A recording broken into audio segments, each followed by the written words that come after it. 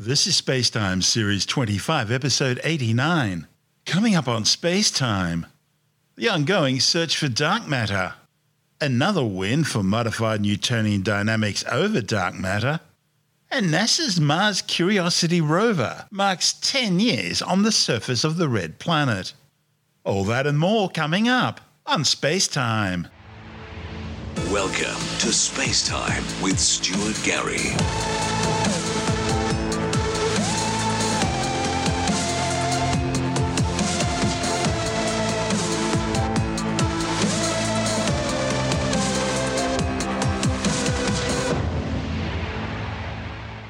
Scientists have placed new limits on where the mysterious invisible substance known as dark matter could be hiding. Scientists with the Oscillating Resonant Group Axion, or ORGAN experiment at the University of Western Australia, have now ruled out one potential mass range where the hypothetical axion particle could exist.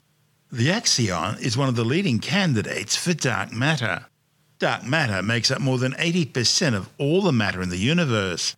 The problem is, it appears to only interact gravitationally with normal or baryonic matter, the stuff stars, black holes, planets, moons, houses, trees, cars, dogs, cats and people are made out of. Scientists know dark matter is real because they can see its gravitational influence on things like galaxies, stopping them from spinning apart. It's the dark matter in these galaxies providing the additional gravity needed to hold them together. And subatomic particles, like axions and sterile neutrinos, are among the leading candidates for dark matter. Possible hints for sterile neutrinos are now starting to turn up in high-energy collisions in particle accelerators. As for axions, well, they were originally proposed as part of a solution for another major problem in particle physics called the strong charge parity problem in quantum chromodynamics. CP symmetry tells us that physics should be unchanged if particles were swapped with their antimatter counterparts, and if left-handed and right-handed particles were also interchanged.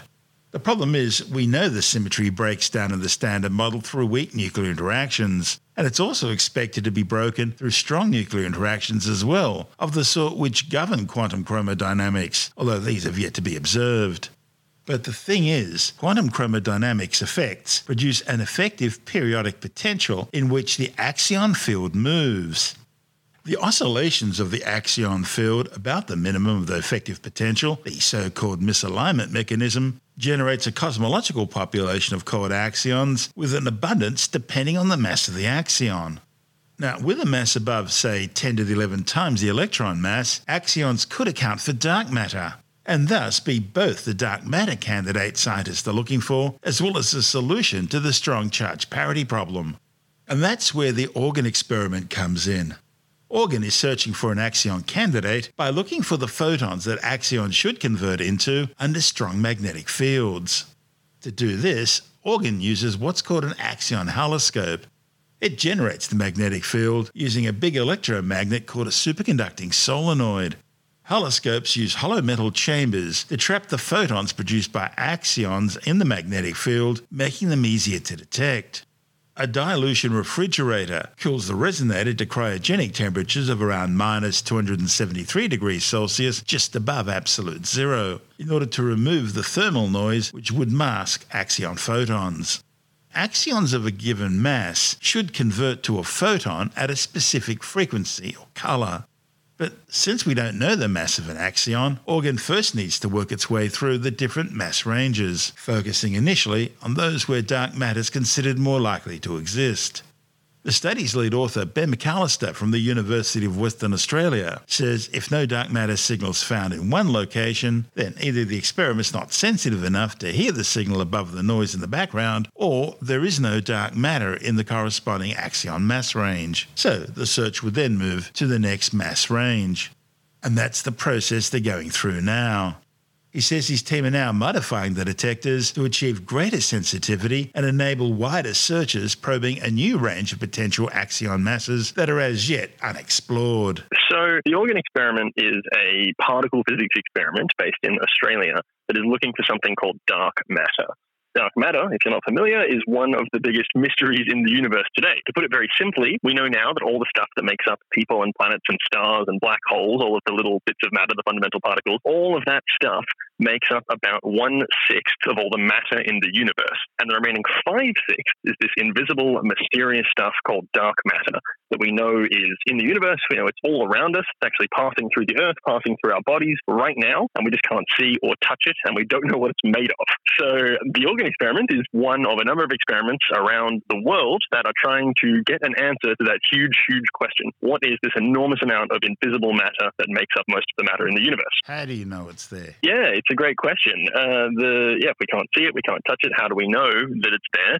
The short answer is, well, a couple of ways, mostly thanks to astronomy, various different astronomical observations, which is just a fancy way of saying looking at space with telescopes and looking at the way stuff moves around. And so what we find when we look at every scale of the universe, when we look at individual galaxies, when we look at galaxy clusters, when we look at the very, very large scale structure of the universe, we find time and again that we can't explain the way anything moves around in space if we only consider the stuff that we can see. So if you take like a galaxy, for example, like the Milky Way, our own home galaxy, it's this spinning disk. We can look at a galaxy like the Milky Way with a telescope, and we can say, okay, I can see blah, blah, blah, blah, blah, 1, 2, 3, 4, 5, 6, 100 million stars. And then you can say, okay, that's roughly how much mass all those stars should have, and this is roughly how it should be distributed. And then you say, okay, so looking at the stuff I can see, I can sort of say where all the mass is. And then knowing where all the mass is, you can say, okay, well then this is how much gravity there should be, because we know that mass is the thing that provides that gravitational force.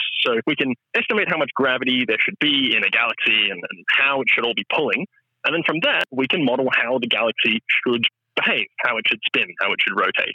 And what we find is that the galaxies don't move the way we expect at all. They spin much, much, much faster than should be possible if all of the gravity is coming from the stuff that we can see. And so far, the best way we can explain this observation is that there's a heap more invisible matter in the galaxies that provides extra mass, that provides extra gravity, and holds the galaxy together, allows it to spin around faster without breaking apart and parts being flung up into space.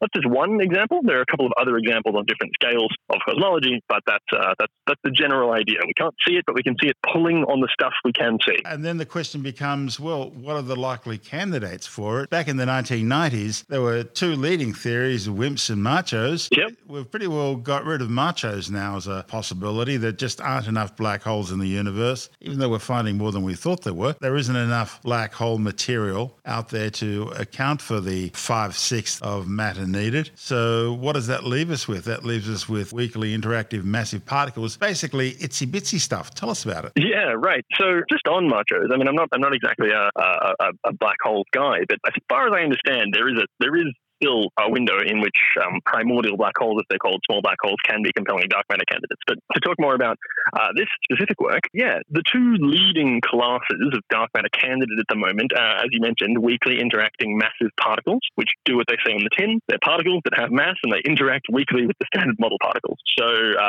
they might have masses that are order of a giga electron volt, which in physics terms, for what it's worth, is about the same as a proton, about the same as a hydrogen atom. So that's kind of roughly how big these things would be. They might be, 10 or 100 times bigger than that, but that's the sort of rough order of magnitude. And those were a very popular candidate for a long time. They still are a candidate that people do experiments for. In Australia, there's a big WIMP detector being built in Stawell in Victoria. But over time, in recent years, an emergingly popular candidate for dark matter is this thing called an axion, which is a similar kind of thing to a WIMP, but it's much, much, much lighter. These particles, these axions, which are motivated from a different area of physics and have emerged as one of the most popular dark matter candidates, would be much, much, much, much lighter than even a single electron, many thousands of times lighter if they were the dark matter. So there's a huge amount of dark matter. If the axions make it up, that means there must be just like a preposterously large number of axions filling up the universe, which is quite an interesting thought, that we could be surrounded by a sea of tiny, tiny invisible particles that provide collectively enough mass to bind the galaxy together.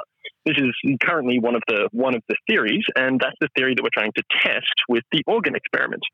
So axions are very well motivated dark matter candidates. People are very excited about them. And the nice thing about axions, as far as prospects for detection are concerned, is that axions are supposed to have this interaction with photons, which are particles of light. You can engineer the right conditions and force axions to convert into photons. If you like, you can take something invisible and turn it into a little flash of light, which is great because photons are a thing that we happen to be outstanding at detecting as a species, human beings are really, really good at detecting photons. So the ability to take this dark matter, this invisible thing that we can't see, and convert it into something that we're great at detecting opens up a lot of prospects for trying to understand the dark matter better if it is indeed made out of axions, which is what we're trying to do with Organ. Now, normally when one wants to convert a subatomic particle into another subatomic particle, such as a photon, you'd run it through a Xeon tank or something like that, deep under a mountain range. But that only works for neutrinos. This is very different. You're looking at a tank basically made out of magnetism.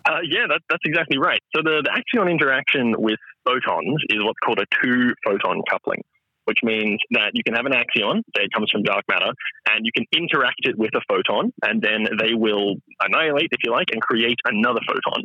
So that's a two-photon, one-axion interaction. That interaction can happen different ways. The two photons can also coalesce and create an axion. You can have an axion spontaneously decaying into two photons. There's different ways you can run that interaction. But the most common way that we use it, as far as detection is concerned, is the first one that I mentioned. We get essentially a big tank of photons, and we hope that there's dark matter passing through it, made of axions, and then some of those axions will interact with the photons that are inside the detector and convert into other photons that we then try and observe. The sort of experimental detail of that is, as you've said, that the photons that we use as the source photons, if you like, for the axions to interact with, come from a very, very strong magnetic field. So that's this is the devil in the details of the very small scale particle physics. Is it turns out that magnetic fields, like a fridge magnet or a magnet that you might use in a scrapyard to pick up a car, the magnetic fields are on a very, very small scale made up of photons. So we get a big, big, big strong magnet, and that's a big, big, big source of photons. Then the axions go through, they interact with that magnet, with those photons, and they convert into tiny little flashes of light that we can try and detect. How do you get rid of the ambient warmth in the tank? You must cool it down. Yeah, well, that's exactly right. So as you've said, things that are warm emit photons. If you've ever looked through a thermal imaging camera, then you have seen this for yourself. Anything that has any temperature is constantly emitting random little bursts of photon energy that would be way, way bigger if we just left our tank kicking around at room temperature. The random bursts of energy that it would emit in the form of photons would be much, much, much stronger than the very tiny, weak photon signals from axions that we're trying to detect. So we cool the thing down to very low temperatures using a fancy piece of equipment called a dilution refrigerator, which is just a really fancy fridge. It can cool things down to millikelvin temperatures. That's a few thousandths of a degree above absolute zero. It's colder than the vacuum of space. And we look for, we suppress the ambient thermal fluctuations enough that we can look for these tiny little flashes of light that come from dark matter.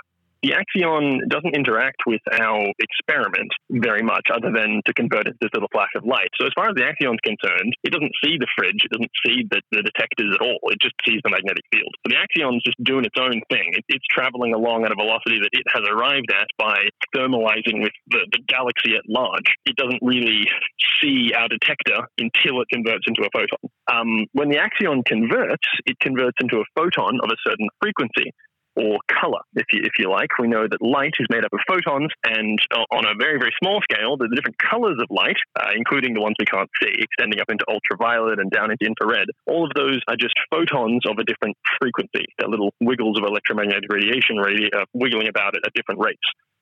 Our detector that is detecting these little flashes of light can only be sensitive to a certain band of photon frequencies at any given time, which means we can only detect these axion-induced photons if they happen to fall within that band. And this is one of the big challenges with doing these kinds of experiments, because the frequency of photon that will be generated when an axion converts into a photon is unknown.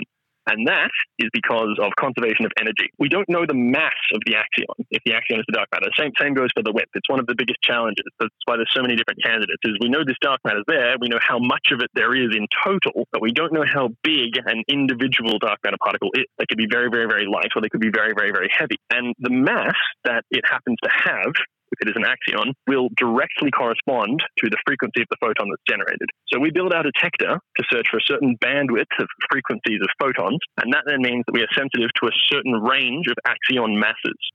So when we do an experiment, we look in a certain range of masses, and if we don't see anything, as is the case with this study that we're talking about, we can't actually say, okay, that means there's no axions, that means axions aren't dark matter. What it does mean is we can say, well, axions aren't dark matter within this specific mass range, we've ruled out some region of what we call the dark matter parameter space. There's this huge, huge range of places that the dark matter could be hiding, and we're just sort of slowly scanning through it, ruling out different bits as we go. One of the ideas about axions was that they were supposed to be particles that travel at the speed of light, which would mean they'd have no mass at all. Yeah, well, the axions we're looking at are not light speed axions. They'd be virialized to the galaxy, which is just a way of saying they move around at a couple hundred kilometers a second. So very quick, but not quite the speed of light. Yeah, they'd be very light. There are lower limits on the masses that they can have if they are to form dark matter.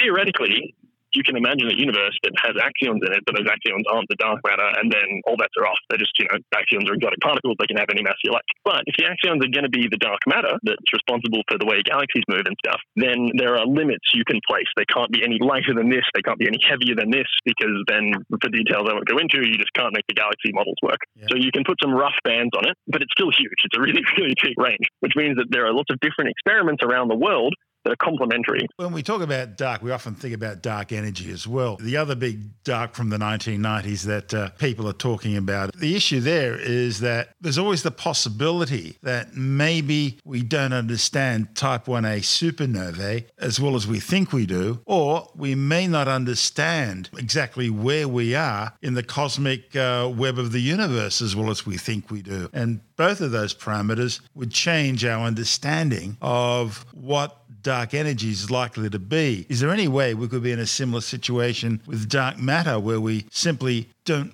really understand the existing 17 particles of particle physics to really know what we're looking at? Yeah, it's a great question. And the short answer is, of course, yeah. I mean, our observations that lead to dark matter are gravitational observations. So the other thing you can say from those weird gravitational observations that we can't explain is, okay, maybe we just don't understand gravity as well as we think we do. And maybe there is no dark matter and we just need better models of gravity, and then we can clean up all of these existing problems. And that's a perfectly fine and valid theory to have, or hypothesis, I should say. And indeed, people do work on that. It's the alternative explanation for these things. As yet, within the particle physics, or within the physics community, that is, I mean, people still work on it and are looking at it, and it's very valid research to do. It's not the preferred or the what's considered the more likely outcome for a couple of reasons. One, no one has been able to write down a model of gravity that explains all of the stuff that can be explained by the introduction of dark matter. So that's a big problem. If somebody was to write one of those models down, then it would merit some very serious consideration, and people would be very interested in seeing it. The other thing is, if you ask me, why should it be surprising that there's new particles? I mean, it was only fairly recently that we discovered the Higgs boson, and only fairly recently before that we discovered a bunch of the other ones that we now consider the standard model. So, what are the odds that this exact time in human history just happens to be the time that we've figured out everything that there is? It would be a real point of hubris of us, in my opinion, to say that we know everything that there is in the universe. It shouldn't be surprising, in my view, that there's other stuff out there. So I guess it's definitely possible, and it's an avenue that people consider and is one of active research. But at the moment, at least, the dark matter hypothesis is considered broadly more likely, and at any rate, it has to be done. You need to pursue both things. That's how it works. Again, it's part of this collaborative mindset. You've got to pursue all options. That's how science works. And if it turns out there's no dark matter, then it turns out there's no dark matter, and there's some other answer. But we had to look for it. I'm at a conference right now, meeting with the other experiments that do this kind of work in Germany, where we essentially say, all right, we're going to look here. And it's this big international collaborative effort where we say, all right, we've looked here, we didn't find any axions here. And other people say, okay, cool, we've looked here, we didn't find any axions here. And we're just divvying up this space and scanning through it and ruling out different possibilities and narrowing it down. And things are really accelerating at the moment. This community is still relatively young as far as particle physics is concerned, and it's really progressing at a really exciting rate. So it's a very exciting time for axions. We're starting to really scan through a large amount of the parameter space, and if the axion is out there hiding in the dark matter, we will find it. That's Dr. Ben McAllister from the University of Western Australia. And this is Space Time. Still to come, what if dark matter isn't the answer? What if it's modified Newtonian dynamics? We'll explore that with some exciting new evidence in a moment. Also, NASA's Mars Curiosity rover marks 10 years on the surface of the red planet. And later in the Science Report, new evidence triggers fresh calls for a truly independent investigation into the origins of COVID-19. All that and more still to come on Space Time.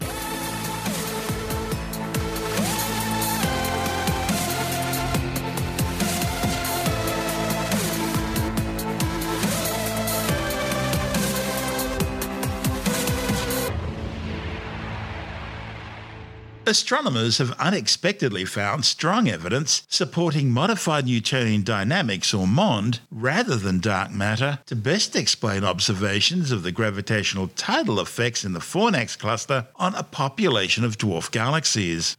Now, if confirmed by further observations, the findings, reported in the Journal of the Monthly Notices of the Royal Astronomical Society, are expected to ricochet through the world of physics and astronomy. Dwarf galaxies are small, faint galaxies that can usually be found in galaxy clusters or near larger galaxies. They can be affected by the gravitational influence of their larger companions, causing what are known as gravitational tides, which pull differently on different parts of the dwarf galaxies. The thing is, some of those gravitational tide changes should be countered by the influence of the dwarf galaxy's dark matter halos. And that's where these studies of the Fornax cluster come in. They show that some of these dwarf galaxies appear distorted, as if they had been perturbed gravitationally by the cluster environment. One of the study's authors, Pavel Krupa from the University of Bonn and Charles University in Prague, says these perturbations in the Fornax dwarfs aren't expected according to the Standard Model. That's because the Standard Model predicts that the dark matter halos of these dwarf galaxies should at least partly shield them from the tides raised by the cluster. The authors analysed the expected level of disturbance in the dwarf galaxies. That should depend on their internal properties and their distance from the gravitationally powerful cluster centre. Galaxies which are large in size but with low stellar masses, and galaxies close to the cluster centre, should be more easily disturbed or destroyed. They compared the results with their observed level of disturbance, evident from images taken by the European Southern Observatory's Very Large Telescope, the VLT, in Chile. The comparison showed that if one wants to explain the observations in the Standard Model, the Fornax dwarf should already be destroyed by the gravity of the cluster centre, even when the tides it raises on the dwarfs are 64 times weaker than the dwarf's own self-gravity. Not only is this counterintuitive, but it also contradicts earlier studies, which found that the external force needed to disturb a dwarf galaxy is about the same as the dwarf's self-gravity. The authors say the findings show that the observed morphologies of the Fornax dwarfs simply can't be explained by the Standard Model in any self-consistent way. So, they repeated the analysis, this time using modified Newtonian dynamics, or MOND. Now, we've talked about MOND before on the show. It's a hypothesis that proposes a modification of Newton's law of universal gravitation to account for observed properties in galaxies. First published back in 1983 by Israeli physicist Mordechai Meldrum, the hypothesis' original motivation was to explain why the velocities of stars in galaxies were observed to be larger than expected based on Newtonian mechanics. It's an alternative to the hypothesis of dark matter in terms of explaining why galaxies don't appear to always obey the currently understood laws of physics. Instead of assuming dark matter halos surrounding galaxies, the MOND hypothesis proposes a correction to Newtonian dynamics, by which gravity experiences a boost in the regime of low accelerations. The authors say they weren't sure if the dwarf galaxies would be able to survive the extreme environment of a galaxy cluster in MOND due to the absence of protective dark matter halos in this model. But the results show a remarkable level of agreement between the observations and the MOND expectations for the level of disturbance in the Fornax dwarfs. Of course, this isn't the first time that we've reported a study testing the effects of dark matter on the dynamics and evolution of galaxies, which has concluded that the observations are better explained when they're not surrounded by dark matter.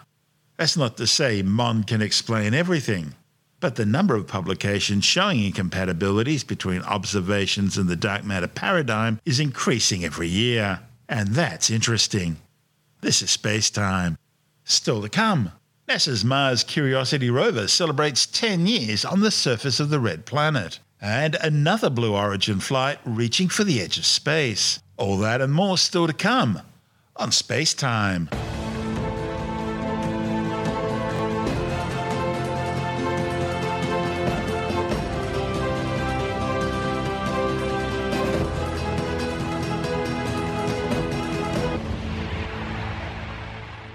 NASA's Mars Curiosity rover has celebrated its first decade exploring the Red Planet. Despite a few signs of wear and tear, the Intrepid six-wheeled mobile laboratory is about to start an exciting new chapter in its mission as it continues to climb Gull Crater's central peak, Mount Sharp. Since its arrival 10 years ago, Curiosity has driven over 29 kilometres and climbed more than 625 metres above the crater floor as it continues its search for evidence that billions of years ago, Mars had the sorts of conditions needed to support life. The rover's already examined 41 rock and soil samples using a suite of scientific instruments, learning what they reveal about the red planet's geology and climatic history. Scientists now want to understand Mars's transition from a warm, wet world capable of hosting life into the freeze-dried desert it's become today. Curiosity achieved its prime directive early on in the mission, determining that liquid water, as well as the chemical building blocks and nutrients needed for supporting life, were all present in Gull Crater for tens of millions of years. The crater once held a lake through which a river flowed, and the size of the lake waxed and waned over time. Each layer higher up on Mount Sharp serves as a geological record of a more recent era in the Martian environment. Curiosity's also studied the red planet skies, analysing the atmosphere and capturing images of shining clouds and the two drifting Martian moons, Phobos and Deimos. The rover's radiation sensor is also busy, constantly measuring the amount of high-energy radiation the surface is exposed to. This will provide important data which will be needed to keep future astronauts visiting the red planet safe. Curiosity's mission was recently extended for another 3 years, allowing it to continue its exploration. Now, the Intrepid rover is driving through a canyon which marks the transition to a new region, one which is thought to have formed as water began drying out, leaving behind salty minerals called sulfates.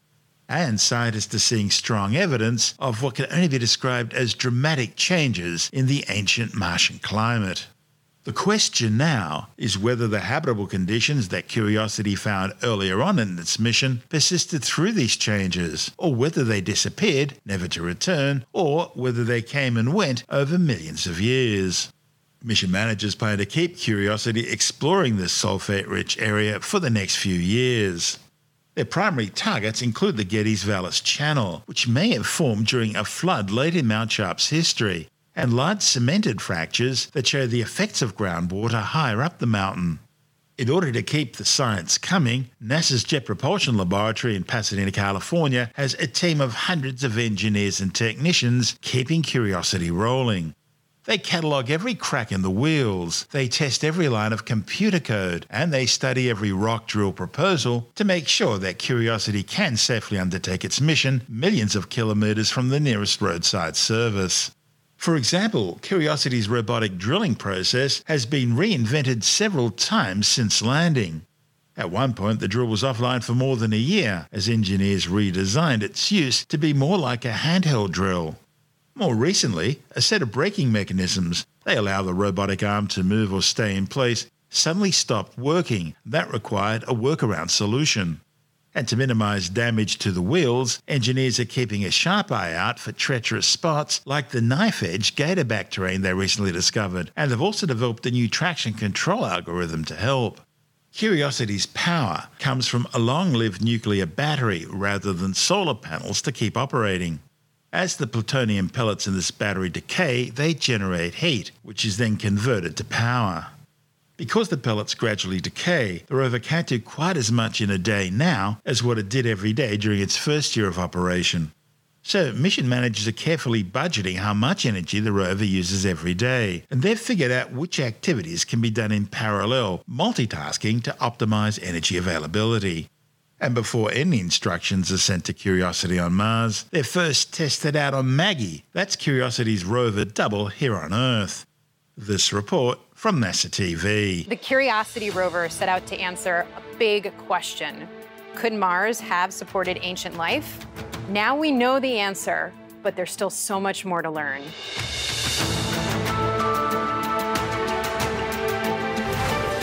To help NASA's Curiosity rover safely explore the surface of Mars, engineers here on Earth use a nearly identical sibling named Maggie. This full-scale engineering model helps the team practice operations in the Mars yard at NASA's Jet Propulsion Laboratory.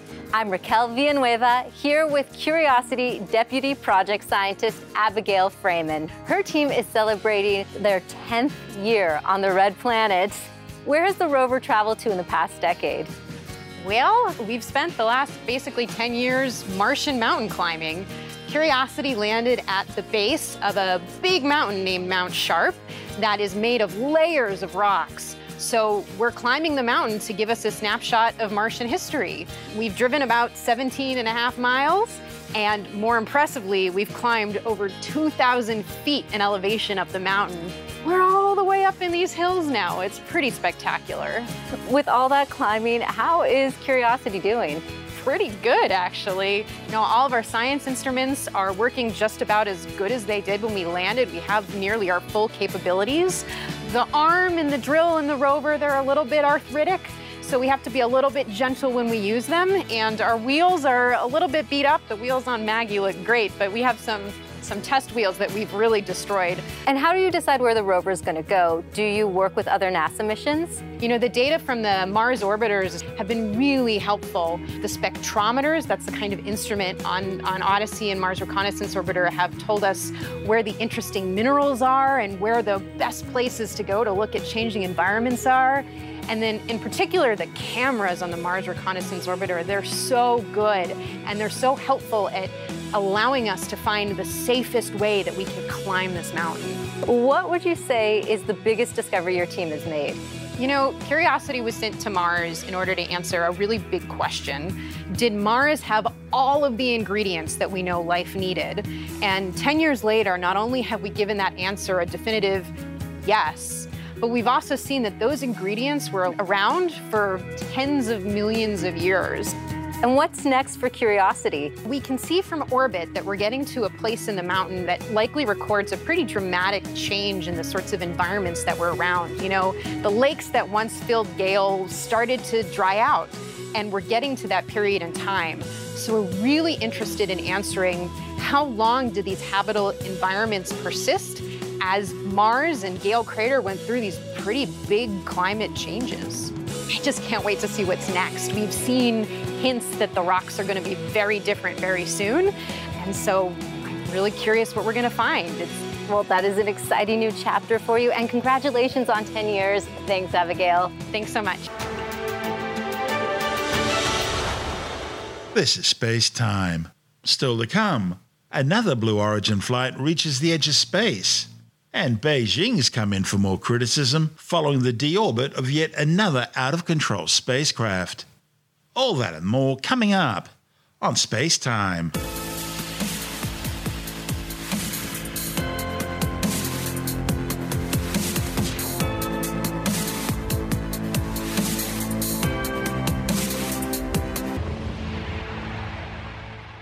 Blue Origin's New Shepard has successfully undertaken its 6th space tourism flight to the edge of space. The 11-minute Joy Flight N22 carried 6 passengers from the West Texas launch pad up to and beyond the Kármán line, marking the official start of space at an altitude of 100 kilometers. The access tower for the crew capsule has been pulled back. The aft fins going through the motions, these fins help direct the vehicle on ascent and descent. The BE-3 engine is gimbaling. This is the primary control authority for the vehicle on ascent and descent, and of course critical for that soft landing on the landing pad. With just 30 seconds to go for today's launch, it's time to hand it off to Mission Control and launch this rocket. Sky engine turn T-minus 10, 9, 8, 7, 6, 5, 4, command engine start, 2, 1.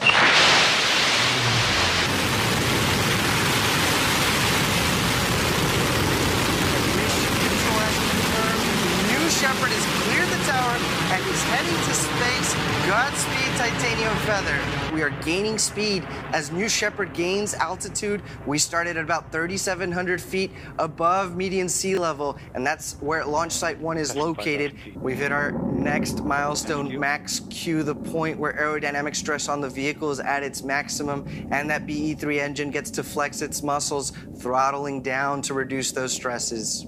Our next milestone will be main engine cutoff, but in the meantime, the BE-3 is back to 110,000 pounds of thrust, powering New Shepard and its crew to space. And it looks to have been a successful main engine cutoff, with the vehicle traveling at more than 2,000 miles per hour and 200,000 feet of altitude. Our next milestone will be separation of the crew capsule and the booster for zero-G.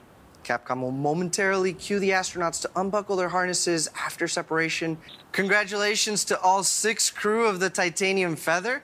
They just officially became astronauts with an apogee well over 100 kilometers, the internationally recognized boundary line of space. Both the crew capsule and booster are now descending. The forward fins deployed as that rocket is now reaching its atmospheric pierce point, returning from space and entering the atmosphere. Those control surfaces that raise the center of pressure on the vehicle now have a little bit of air pressure to push against. That's the ring fin and the forward fin, and the booster will be reaching its maximum re-entry velocity here just under Mach 4. Starting to slow down here now, the wedge fins, the steering fins, and the ring fin all working together, earning their keep to guide this booster home.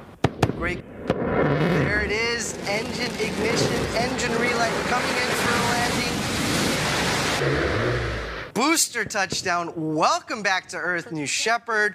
For a lot of us at Blue, this moment in flight is one of our proudest moments, really showcasing what the BE-3 engine and the New Shepard booster are capable of. Really just incredible engineering. No matter how many times we've seen this happen, it just never gets old. It's a live booster landing, nice and softly onto that landing pad. You can't help but want for this to happen. At the bottom of the BE-3 engine, we're venting any excess propellants. This is a key step in the reusability of this booster. We'll be able to purge with inert fluids and keep this booster clean. The crew capsule coming back down again, its gumdrop shape, a little slower to re-enter Earth's atmosphere. We should have the drogues here shortly. There they are. Drogue chutes are out. I count 3. And those drogue chutes have now pulled out the main chutes that will begin to fill with atmosphere. And the crew capsule looks to be maybe a little south or southwest of the landing pad. And of course, that great West Texas backdrop. So as we come in here softly for a landing, those landing systems will engage, measuring the height above the ground to fire that innovative retro thrust system that kicks up the dust but makes for a very soft landing. Touchdown, Titanium Feather. Welcome back to Earth. So now our team is preparing landing safety operations and recovery of our astronauts from the crew capsule. New Shepard's last flight occurred on June the 4th. Beijing's come in for more criticism following the deorbit of yet another out-of-control spacecraft. Unlike the disused spacecraft of most other spacefaring nations, which are brought down in a controlled manner, China simply allows their space junk to fall back to the surface in an uncontrolled fashion, bouncing off the upper atmosphere and then re-entering wherever it may. The latest examples were Beijing's Tianzhou-3 cargo ship, which had brought supplies to the Tianhe core module of China's new space station, and an upper-stage Long March 5B booster, which carried the space station's new Wentian science module into orbit. Mission managers in Beijing had no idea where the booster would eventually fall back to Earth. Eventually, debris from the 25-ton booster hit the Earth's upper atmosphere over the western Indian Ocean, then crashing to the ground over a wide area near villages in Malaysia and Indonesia. The wreckage included large sections big enough to have caused death to anyone in the way. And it's still not known if any highly toxic rocket fuel propellants were included in the debris trail. China has allowed Long March 5B rocket stages to crash back to Earth in an uncontrolled manner at least twice before, once in the Ivory Coast back in May 2020. Then again in May last year, when large sections of another Long March 5B booster crashed down in the Indian Ocean near the heavily populated Maldives Islands, also after launching elements of the Tiangong space station. These followed the prototype Tiangong-1 space station, which crashed into the Pacific Ocean near Tahiti back in April 2018. That was another uncontrolled deorbit, made even worse because Beijing tried to cover up the fact they had no control over what was happening until it was finally exposed by the European Space Agency.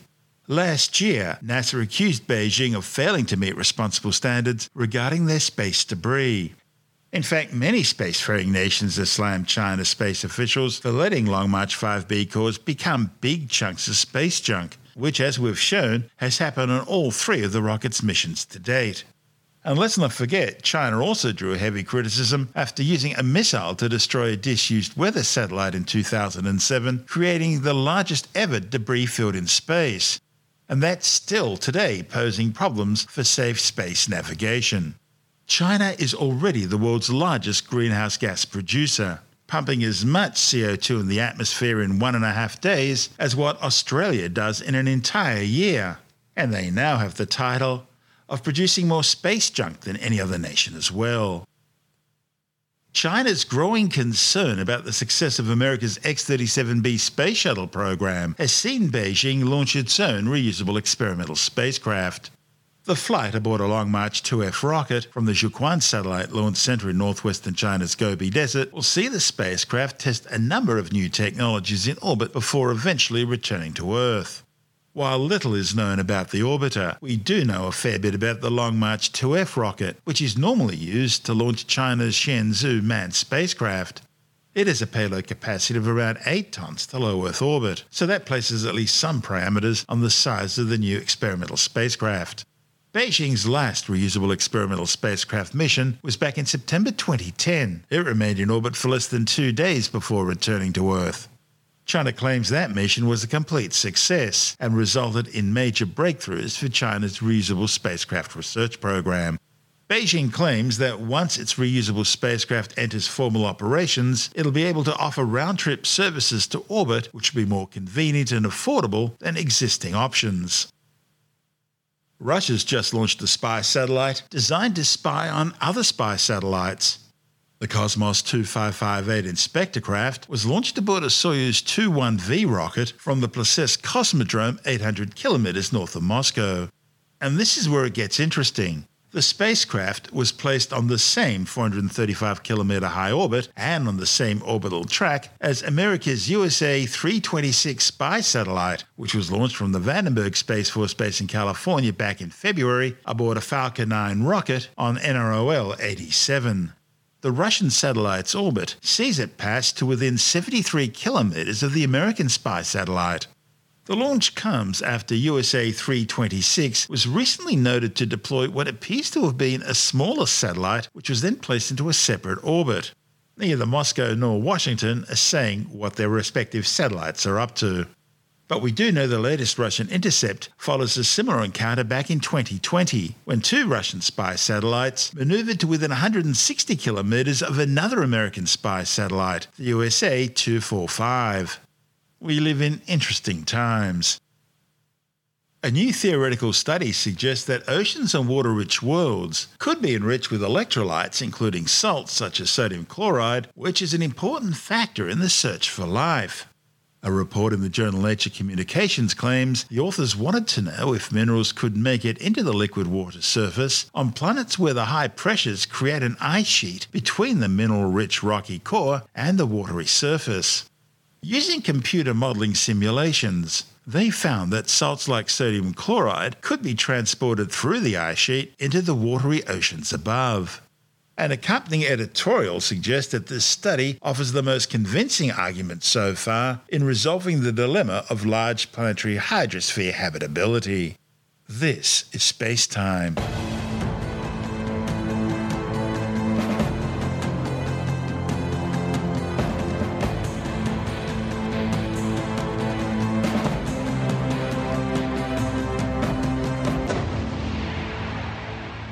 And time now to take a brief look at some of the other stories making news in science this week with the Science Report. There have been fresh calls for a truly independent investigation into the origins of the COVID-19 coronavirus, following new evidence suggesting that American-funded lab experiments may have contributed to the emergence of the deadly infection and the subsequent global pandemic. A report in the Journal of Proceedings of the National Academy of Sciences, PNAS, by Professor Jeffrey Sachs, chairman of the Lancet COVID-19 Commission, has called for universities and research institutions to open their databases for scrutiny. Sachs says scientists from the University of North Carolina and the New York-based EcoHealth Alliance under Peter Daszak had been working with the Wuhan Institute of Virology to manipulate viruses. Despite the obvious conflict of interest, Daszak was on the original World Health Organization investigation into the likely origins of COVID-19. That investigation was highly criticized and its findings have been largely dismissed. Jeffrey Sachs and co-author Professor Neil Harrison from Columbia University say research proposals made clear that the collaboration was involved in the collection of a large number of SARS-like viruses and was engaged in their manipulation, raising concerns that an airborne version of the virus may well have infected a laboratory worker. The authors say that work on SARS-like coronaviruses was being carried out as part of a joint US-China research program funded by the US government through the National Institutes of Health, which just happens to be the body that Anthony Fauci is a clinical associate in. The research, codenamed PREDICT, was designed to identify viruses with the potential to jump from animals to humans. Coronaviruses were collected from bats in China and Southeast Asia and then sent to a number of labs, including the Wuhan Institute of Virology, for sequencing, archiving, analysis, and importantly, manipulation. Sachs and Harrison say the same group of scientists proposed inserting a specialist feature called a furin cleavage site into SARS-like viruses. A furin cleavage site is an area on the virus's spike which allows it to be cleaved by a protein onto the membrane of human cells, making the coronavirus especially infectious for people. And of course, as we all now know, COVID-19 is unique in having a furin cleavage site. And this, they say, is strong evidence suggesting the virus was man-made. However, other scientists insist the addition of the furin cleavage site could have happened through natural evolution, although it's yet to be found anywhere in nature. Leaked documents have confirmed that scientists from the University of North Carolina, EcoHealth Alliance, and the Wuhan Institute of Virology wanted funding to insert a furin cleavage site into a SARS-like virus in gain-of-function experiments. But the request was turned down by DAPRA, the United States Defense Advanced Research Agency, as being far too dangerous. Almost 6.5 million people have now been killed by the COVID-19 coronavirus. However, the World Health Organization says the true death toll is likely to be over 15 million, with almost 600 million confirmed cases globally. A new study warns that the Arctic is warming up much faster than previously thought. The findings, reported in the journal Communications, Earth and Environment, support earlier studies showing the Arctic is warming faster than the rest of the planet. However, it now seems that rate is even faster than previous studies were showing. Scientists examined observational data from 1979 to 2021 across the Arctic Circle compared with the rest of the planet. They found the Arctic is warming at least 4 times faster, intensifying over time as more and more sea ice is lost. See, the whiteness of the sea ice reflects thermal energy back into space. Without it, the dark Arctic seawater absorbs more of that energy. Scientists say some regions of the Arctic are warming even faster than 4 times the average, such as the Barents Sea, which is warming up to 7 times quicker than average. A bit of good news now. And a new study shows that the northern and central Great Barrier Reef has recorded the highest amount of coral cover since the Australian Institute of Marine Science began monitoring the reef 36 years ago.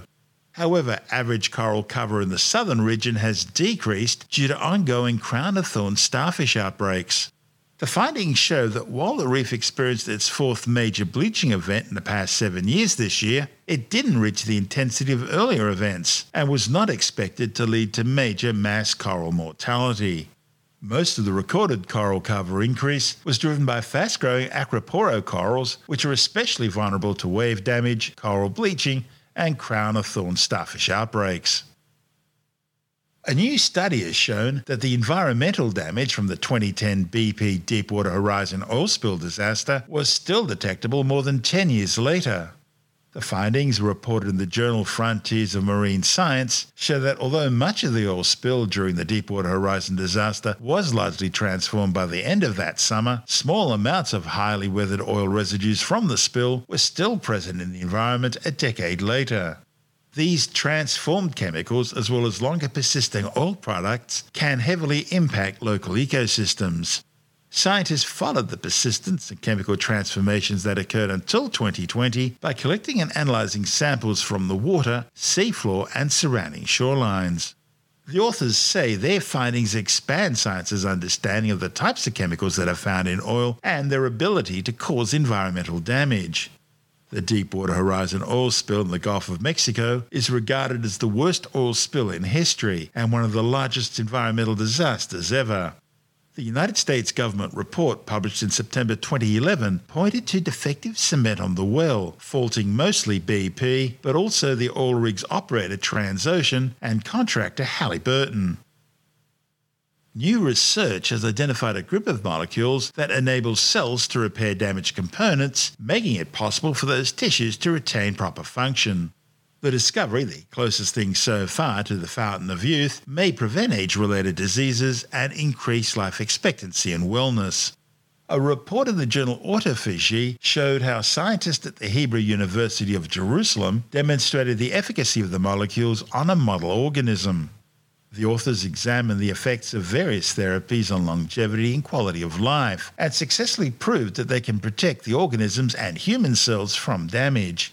Currently, the major factor in aging tissues is the reduced effectiveness of the cell's quality control mechanism, which leads to the accumulation of defective mitochondria, the cell's power plant. Although these batteries wear out constantly, cells have a sophisticated mechanism that removes defective mitochondria and replaces them with new ones. The problem is, this mechanism declines with age, leading to cell dysfunction and deterioration in tissue activity. And that's where these new medications will come in. Well, it's been a big week in technology, with Samsung releasing its next generation range of Galaxy Z Flip and Fold 4 cell phones. They include new high-resolution cameras and better batteries. But with new features comes a bigger price tag, which for some models reaches more than $3,000. With the details, we're joined by technology editor Alex Zaharov-Reutt from ITWire.com. I've had a chance to see the new Flip 4 and Fold 4, and I can say, I'm very pleased to say that the crease has decreased. Now, the crease is not completely gone. I haven't quite figured out that yet. This is the fourth generation of screen folding technology from Samsung. And one of the things people will be looking for, so it's not especially quite up to Westworld standards yet. Definitely not up to Westworld standards as yet. They have tri-folding tablets and screens. But in the Galaxy Fold 2, and for some people with the 3, there would be little bits of the screen protector which is already affixed and cannot be removed except by Samsung, where it's come apart and dust has gotten underneath there, and Samsung can replace that for you. But we're waiting to see for a completely flat screen, and that's probably why Apple is waiting until 2025, or so the rumors say, until it launches any folding devices of its own. But Samsung also has new Galaxy Buds, new Samsung Watch, and a Watch Pro model. Apple's rumored to have the Apple Watch Pro later this year too. So for Samsung, although its S series is counted as its flagship, its true flagship is the folding series, because, well, that represents the pinnacle of technology that Samsung is the best at the moment with that folding screen. And there were some new cases for the Fold 4 that allowed you to hold the phone more easily with clip-on backs and some sort of a sleeve you can put your hand through and hold the phone securely. The Fold 4 also continues with its stylus support, but the Flip 4 doesn't have stylus support yet. Now, the NBN have released their latest details on broadband speeds. What have they come up with? Well, actually, this was released by the ACCC, who's taken over from ACMA to release quarterly Measuring Broadband Australia reports. And they're saying that in May 2022, retail service providers' average download speed performance was 99.3% of planned speed. This was compared to 97.9% in February. So download speeds have increased. But upload speeds in May 2022 were 85.6% of planned speeds during all hours, compared to 84.7% of planned speeds in February 2022, and that's little changed since 2020. Now, as The ACCC says upload speeds are important to consumers who are working or studying from home or using cloud applications such as photo storage. And they neglected to talk about things like iCloud backups of your entire device, but they did obviously make reference to working or studying from home, because when you're doing Zoom calls, the faster your upload speed, the better quality picture that it can be seen on the other side. So it's nice that download speeds continue to improve and get faster. The NBN's been over-provisioning. They're still only fairly mediocre on a world stage, but aren't they? You compare us to, say, Singapore or South Korea, Seoul. Absolutely. Those countries definitely do have gigabit and faster plans. Now, Australia does actually have ultra-fast plans, as they're called, which can go up to a gigabit or 1,000 megabits in speed. And they said that consumers on these ultra-fast plans received average download speeds ranging between 820 megabits during the day and 659 megabits during the busy evening hours, compared to 823 megabytes down and 694 megabits up in February. It's actually a little bit slower this time around for the super-fast, ultra-fast plans that are 250 megabit, 500 megabit or gigabit speed. In other countries, they have 2 gigabit or faster plans, and we do need to see those plans getting to much faster speeds as well, because if you're paying for a gigabit and you're only getting 820 megabits, well, you're not getting the full capability. But the only people really on fibre directly to the premises are going to be able to get the best, I guess. We have a third update for iOS 16. Tell me about it. Yeah, well, Apple has been launching beta versions of its operating systems for all of its devices. Now, the developer version is up to version 5, and that is equivalent to the public beta 3, which comes out a day or so later, I guess, giving Apple a last-minute chance to check for any show-stopping bugs. Now, obviously, this is beta versions, not meant for use by the general public, although obviously the public beta is, but clearly not everybody. You need to be knowing what you're doing, and you need to be hopefully loading the beta version onto a secondary device, not your primary device. Now, my iPhone on iOS 15.6 was having an issue where I'd be on Wi-Fi and then I would go over to the cellular network and I would lose my internet connection, and I'd sort of have to go into plane mode and go out of it or restart the phone to get it going again. And I thought, well, given we're up to public beta 3 or the developer beta 5, time to upgrade to my own phone. And I've been using it now for the past couple of days or so, and I've noticed that everything seems really smooth. I haven't found any apps that are broken. Banking app works. That's always a concern for some banks, that they just don't work on any of the betas at all. And probably the biggest change I've seen so far, besides the ability to customize your lock screen, have the weather and have widgets on the lock screen, which is very cool, and also the ability to talk anywhere that you can type, for example, with notes, and still see the keyboard and not actually have the little waveform appear that is characterizing your voice, which means you can talk and type at the same time and edit. I've actually noticed a few little pop-up, little messages like Apple is telling you, and you only see it once, but you can actually edit whilst you're using your voice. You can go in there and make a correction and then keep talking. And you see the little microphone symbol right next to where you've next got to type. So it's giving you that visual cue. So iOS 16 looks very similar to iOS 15. There are little changes here and there, little refinements. But one of the things that people notice is that on the iOS 10 and up, which had the notch, the percentage of the battery was removed. You had to swipe down to get the control center to see precise percentage. Otherwise, it just gave you a visual representation. But in the new public beta 3, the number is actually superimposed onto the battery, showing you how much battery life you have left. Now, what's happening is that the battery itself looks like it's always full, but there's a number there. How much battery life you have left with numbers, which represent the percentage of the battery left. Now, I think when you get down to about 20%, it does actually go to red. And if you do swipe down with the control center, you see the battery as it was with the percentage on the left-hand side. So, look, a lot of people complained that they couldn't see the percentage. So there were reports that the iPhone 12 doesn't show the number, and I can confirm that. But the Mini will not be being offered with the next iPhone generation. If the rumors are to be believed, there will be an iPhone of the regular size and then an iPhone 14 Max, which goes along with the iPhone 14 Pro Max. So look, lots of cool little things in iOS. Out next month at this stage? That's still coming out next month, yeah. The new iPhones are due sometime in September. So we're just weeks away from that. The new iPhones launching. There's talk of there potentially being a 2 terabyte model. There's talk of improved cameras going up to 48 megapixels now instead of just the 12 megapixels with the larger sensor size. Talk of 2 terabytes to be able to enable as much 8K recording as the device can hold. That's Alex Zaharov-Reutt from ITWire.com. Well, every astronomer's heard of the Gaia sausage. Now it seems there's an astronomical Spanish one as well, the Carrizo.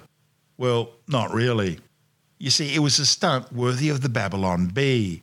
A stunning image reportedly showing our nearest neighbouring star system, spectral Type M red dwarf star Proxima Centauri, as seen through the eyes of NASA's amazing new James Webb Space Telescope. The image was tweeted to his 91,000 followers by French physicist Aimé Klein, who described its level of detail as being a new world unveiled. The post was then retweeted and commented upon by thousands of users who took the scientist at his word. However, later, Klein tweeted that the image was in fact a fake. Rather than a star 4.23 light years away, it was actually just a close-up shot of a slice of spicy Spanish sausage called chorizo.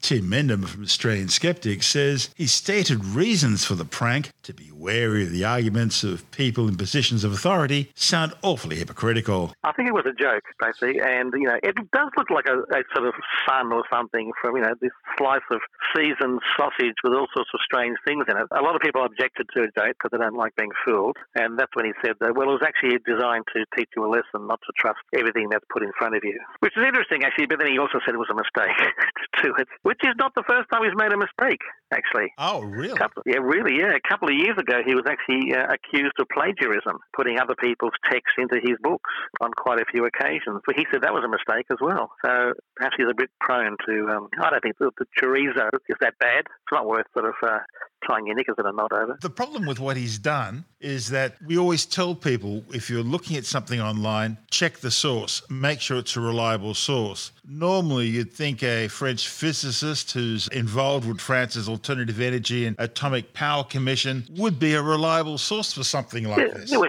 he does come with a few sort of notches on his belt. This is someone you should normally be able to trust. For any schmuck on the street to do it is one thing, but when the image comes from somebody in such a respected position, that actually is demeaning to all of science and to skeptical research as well. Yeah, but again, I don't think it's worth really sort of, it's not the end of the world. It was pointed out pretty quickly that it was a fake, so it wasn't around for that long. So, Great reason to remember the idea of putting your phone away if you're going out for the night. Yes, that's what he said. He said he had been out for the night. Oh, he had he? Don't text people when you've just had a night out. That's Tim Mendham from Australian Skeptics.